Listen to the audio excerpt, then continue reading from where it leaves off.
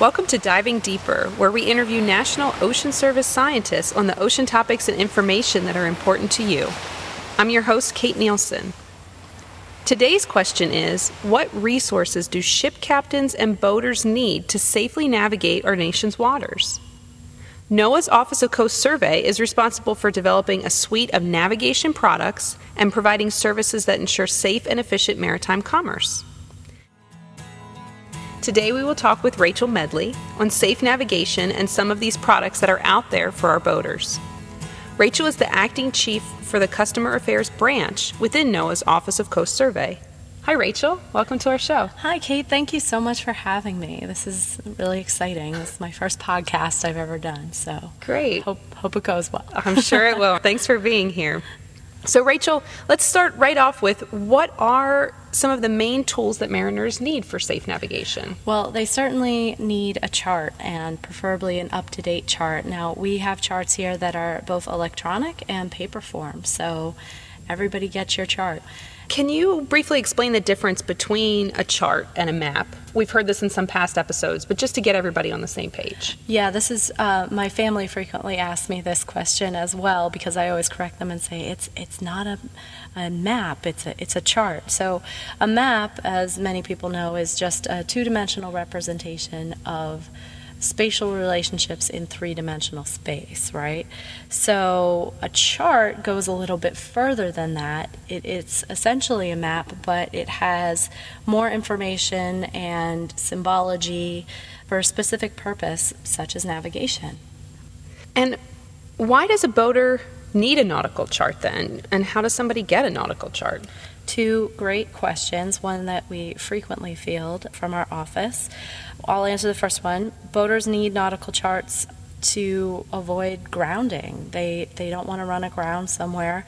Also, a lot of times in different navigational waters, there might be, particularly for small craft boats, for recreational boaters, there are restricted areas. These might be restricted for naval firing ranges or perhaps sanctuaries. Now, there's hefty fines that can be incurred if you go into these areas, not to mention some of them are potentially very dangerous. So you would want to consult your nautical chart to make sure that you're not navigating in there.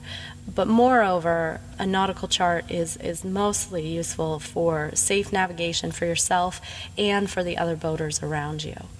So that's why you need a nautical chart. Now, how do you get a nautical chart? You can go to our website, and we have links to where you can acquire paper charts, electronic navigational charts. We have historic charts. We pretty much have every product that you might be looking for, and to suit different boater needs. You might not need all of the electronic suite, but you could be really interested in one particular product that we have to offer. So there's no excuse for those of us that are out in the water that right. we can get the chart that we need through so many different means. Yeah. So I mentioned this briefly in the introduction that I gave to folks, but can you expand on the role of your office, the Office of Coast Survey, in supporting safe navigation? Okay. So, of course, we update the charts. We create all of the nautical charts that you find everywhere. We also update them with any sort of critical information.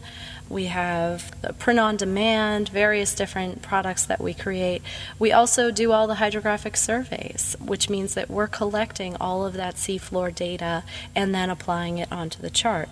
We also coordinate with a lot of other agencies, primarily the U.S. Coast Guard, to ensure that the most up-to-date information is flowing to our customers and that it's getting applied to the chart for critical items anyway, that they're getting applied to the chart in a very timely manner.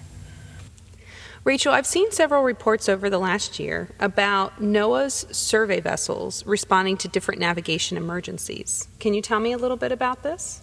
Sure. We actually have survey vessels. We have both small boats and several hydrographic ships that are strategically placed around the country that can mobilize quickly and leave off surveying temporarily to deploy to the requested emergency area. I can give a specific example. This recently happened during the 2011 hurricane season with Hurricane Irene. If you recall, this is a slightly unusual hurricane track that actually impacted the mid-Atlantic and the north and some regions in the northeast. Not very typical of hurricane season for us. And our survey teams were able to get to specifically the Norfolk and Hampton Roads area within several hours of receiving a request from the U.S. Coast Guard captain of the port, and they began survey operations there. This ultimately resulted in the removal of shipping restrictions and resumed commerce in the area, which certainly was a great relief to the local maritime community and the Port Authority, who is in charge of everything. Yeah, so we definitely do a lot of emergency response activities in addition to our regular survey activities. So, Rachel, we talked with Tom Loper from your office back in 2009 about nautical charts, but maybe you can help remind folks who haven't heard that episode about some of the basics. First, who uses NOAA's nautical charts? Well, definitely commercial shipping uses our nautical charts, and recreational boaters frequently use all of our nautical charts. Okay, so the products then are critical in both that commercial, industrial realm and by recreational boaters. Yes, certainly. Industrial or commercial shipping, they're required to utilize our charts when they come into port. They typically navigate using electronic navigational charts on their display boards, but they have to also possess a paper copy on board and the Coast Pilot, and this is required by the U.S. Coast Guard. For recreational boaters that I talk to, they use both the electronic navigational charts and the paper charts. There's definitely a split and a divide between those who really love electronic and those who really love paper. But the key issue here is that you should have the updated version of either, whichever one you choose. And this will help to ensure that you're navigating safely. In terms of actually utilizing a chart beyond just safety and navigation, I've talked to a lot of fishermen as I've gone to a lot of outreach events and boat shows, and they love to use the navigational charts for clues to look for great fishing areas. These clues could be drop-off areas, bottom type, fish havens. All of these sort of symbologies are represented on our charts, so you can use them not only to safely navigate, but also to accomplish whatever you're out there to do. So, Rachel, if I have a chart, maybe especially a paper chart, as we're talking about, can I keep it, and more importantly, can I use it forever? Okay, so this is a two-part answer here. You can certainly keep it forever. When I look at a chart, I think it's just such a beautifully crafted document. I actually have a chart of the Potomac, because I live in Washington, D.C., mounted on my wall at home. So I think it's beautiful. Now, I wouldn't use that chart for navigation because it's not been updated. So just like your car GPS has maps in it that need to be updated and refreshed to make sure that you're safely driving on the roads that you're meant to be driving on, a nautical chart has the exact same stipulations.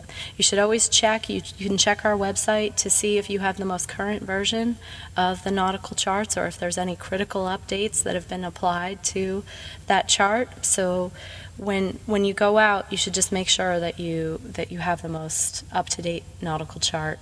But certainly you can keep our charts and you can do other fun things with them, but the most up-to-date one needs to be utilized for navigation. And I can see that there might be new roads or something like that, and why folks might need to update their GPS. But why are charts updated? What kind of changes are happening out in our coastal waters that require these updates? Right. So the seafloor is constantly changing, of course, but even more than that, charted information that we have, some of it is actually of a vintage from the 1800s, and those are lead line surveys. Now, we've gone back and resurveyed a lot of those areas, and we've found that those soundings that are on the chart from those lead line surveys are actually accurate. But there's still a lot of unknown information in between the soundings, such as obstructions that might be harmful to boaters. As Coast Survey continues to acquire data from our hydrographic ships, we update these older vintage areas with new high-resolution soundings, therefore ensuring the best possible charted information. So, Rachel, back to a few of our basic kind of questions then that we were on a roll with. How many charts do we have, and do these charts cover the entire U.S.? Well, yeah, they do. Coast Survey has actually been the nation's chart maker for over the last 2 centuries. And because of that, we have over 1,000 charts in our inventory that we've made and that we maintain. They actually cover all of the U.S. territory, coastal waters, and the Great Lakes. However, we do not chart rivers and inland lakes. Now, that is not to say that you said, do these charts cover the entire U.S.? Yes, they do, but that's not to say that they're all at the same level of detail. Now, scale is something that's very important to think about when you're looking at a chart. Some of our charts are very large scale. They can be 1 to 20,000, 1 to 5,000, meaning that you've got a lot of detail in that one chart. But we have other scales and other charts out there that are 1 to 1,000,000, meaning that you're not going to get as much information on your chart. So you just really have to look at the chart scale and understand what that represents whenever you're navigating. Why is it that some of these charts have such different scales? So that's a great question too. Some of the scales where we see really small scale charts like a 1 to 1,000,000, that might be something up in Alaska where it's representing a bit more offshore. We don't have that much survey data information yet. We're certainly trying to get to it, but Alaska's pretty far. And those charted soundings that we have, a lot of them were lead line soundings, if you can imagine that, up in Alaska, 1800s, mid-1700s. There was a chart that was able to be created to represent that area, but we're working hard to be able to get more survey information to build more detailed charts. And when you say soundings, is that like the depth information on a chart? That is the depth information, right. The soundings that are applied to the chart are taken from that vast amount of soundings that we collect through the hydrographic survey, and we select soundings that are the least depth sensitive. And what those soundings are based on, they're relative to the mean lower low water height at the surface down to the bottom of the seafloor. So a sounding is that depth measurement from the mean lower low water line to the seafloor, and that's the number that's being represented on the chart. And a sounding could be in feet, it could be in meters, it could even be in fathoms. So when you look at a chart, also make sure that you understand what sort of units you're looking at when you see a sounding. And those will just be the numbers that will be represented at that point by a number, and that's the depth of the seafloor at that point. Thanks for clarifying what the sounding information was. And something else that I guess we might also see on our charts is something you've mentioned a few times today, which are obstructions, and I've also heard of things like obstacles to navigation. What are some common obstacles to navigation? Okay, so we normally refer to them as obstructions typically, but this could be rocks, wrecks, pipelines that you might find. A particular example is in the Gulf. You might see a derelict oil platform. Certainly during Katrina in 2005, we saw a ton of changes happening on the charts with new obstructions and charted debris in the area. So really, when you talk about an obstacle or an obstruction to navigation, it could be anything. It could be man-made or it could be naturally derived.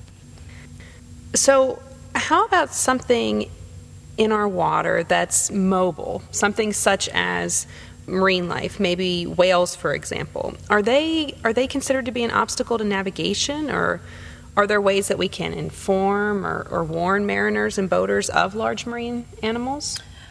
Well, so I can give an example of something that we did several years ago. We knew that the Atlantic right whale was endangered, and the Office Coast Survey, through collaboration with other NOAA partners, we actually rerouted all of our shipping lanes up in the Boston area to be able to better accommodate the migration patterns of the right whale.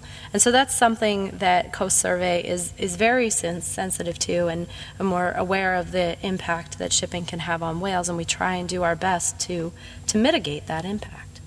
Great. Thank you. So, Rachel, what is the greatest challenge then in producing nautical charts to help keep mariners safe? So, I think one of the things I've recently touched on in this interview is that the vast majority of our surveys are still of a vintage that predates modern sonar techniques. And we're working very hard to get to all those areas while also resurveying critical areas for the shipping industry. With the advent of modern sonar techniques, we've gone from what used to be just a few hundred soundings per survey to a few 100,000 or million soundings, or even more, per survey. So that's a lot of data. And we have a really thorough quality control process, and it just takes a very, very long time to sift through all of that. And if you can imagine, not only cleaning up all the data, getting it right, but then applying all that and selecting out just a few soundings from all that data, the hundreds of thousands of soundings that make it out onto our chart. So that's one of our biggest issues, is that it's just it takes a lot of time, and we've got very, very good, meticulous cartographers that work at the Office of Coast Survey that have to really work hard to get that done. So, Rachel, my last question for you today. Do you have any final closing words for our listeners? Just a couple things about our products. A lot of our products are free, and many people are surprised to learn that Coast Survey collects all of the survey data that you would see, and in addition to maintaining the charts. So we collect all this data, and it's utilized for the nautical charts, but it's also free and available to the public. So this is really high resolution, wonderful data that the public has access to as well. One other thing I'd like to mention is, I know that we talked about a lot of these things being available on the website. Well, not everybody is pro-website, or they feel like their questions aren't being directly answered by navigating through the website, and that's perfectly understandable. One of the nice things and services that we also provide is we have a hotline where you can actually talk to a real live person, and they will answer your nautical questions. That number is 1-888-990-NOAA, and so it's 1-888-990-6622. And in addition to that, beyond just this hotline, we also have regional navigation managers that are strategically placed throughout the coastal U.S., Alaska, and Hawaii. So if you want to talk to someone local, you certainly are able to. You can contact one of them, and they'll be more than happy to help you. Because I know a lot of people have local questions that are very specific, and it might be tricky to find that on the website, but these navigation managers can really help. Either they'll answer the question themselves, or they will know the person that will be able to answer your question. Great. Thanks, Rachel. Thanks Sure. for sharing that personal connection that folks can have. That's really good to know. Yeah. Well, I know I certainly appreciate when I can talk to somebody face-to-face or on the phone. Thanks, Rachel, for joining us today on Diving Deeper and talking about safe navigation. To learn more or to gain access to a nautical chart in your area, please visit nauticalcharts.noaa.gov. That's all for today's show. Please join us for our next episode in 2 weeks.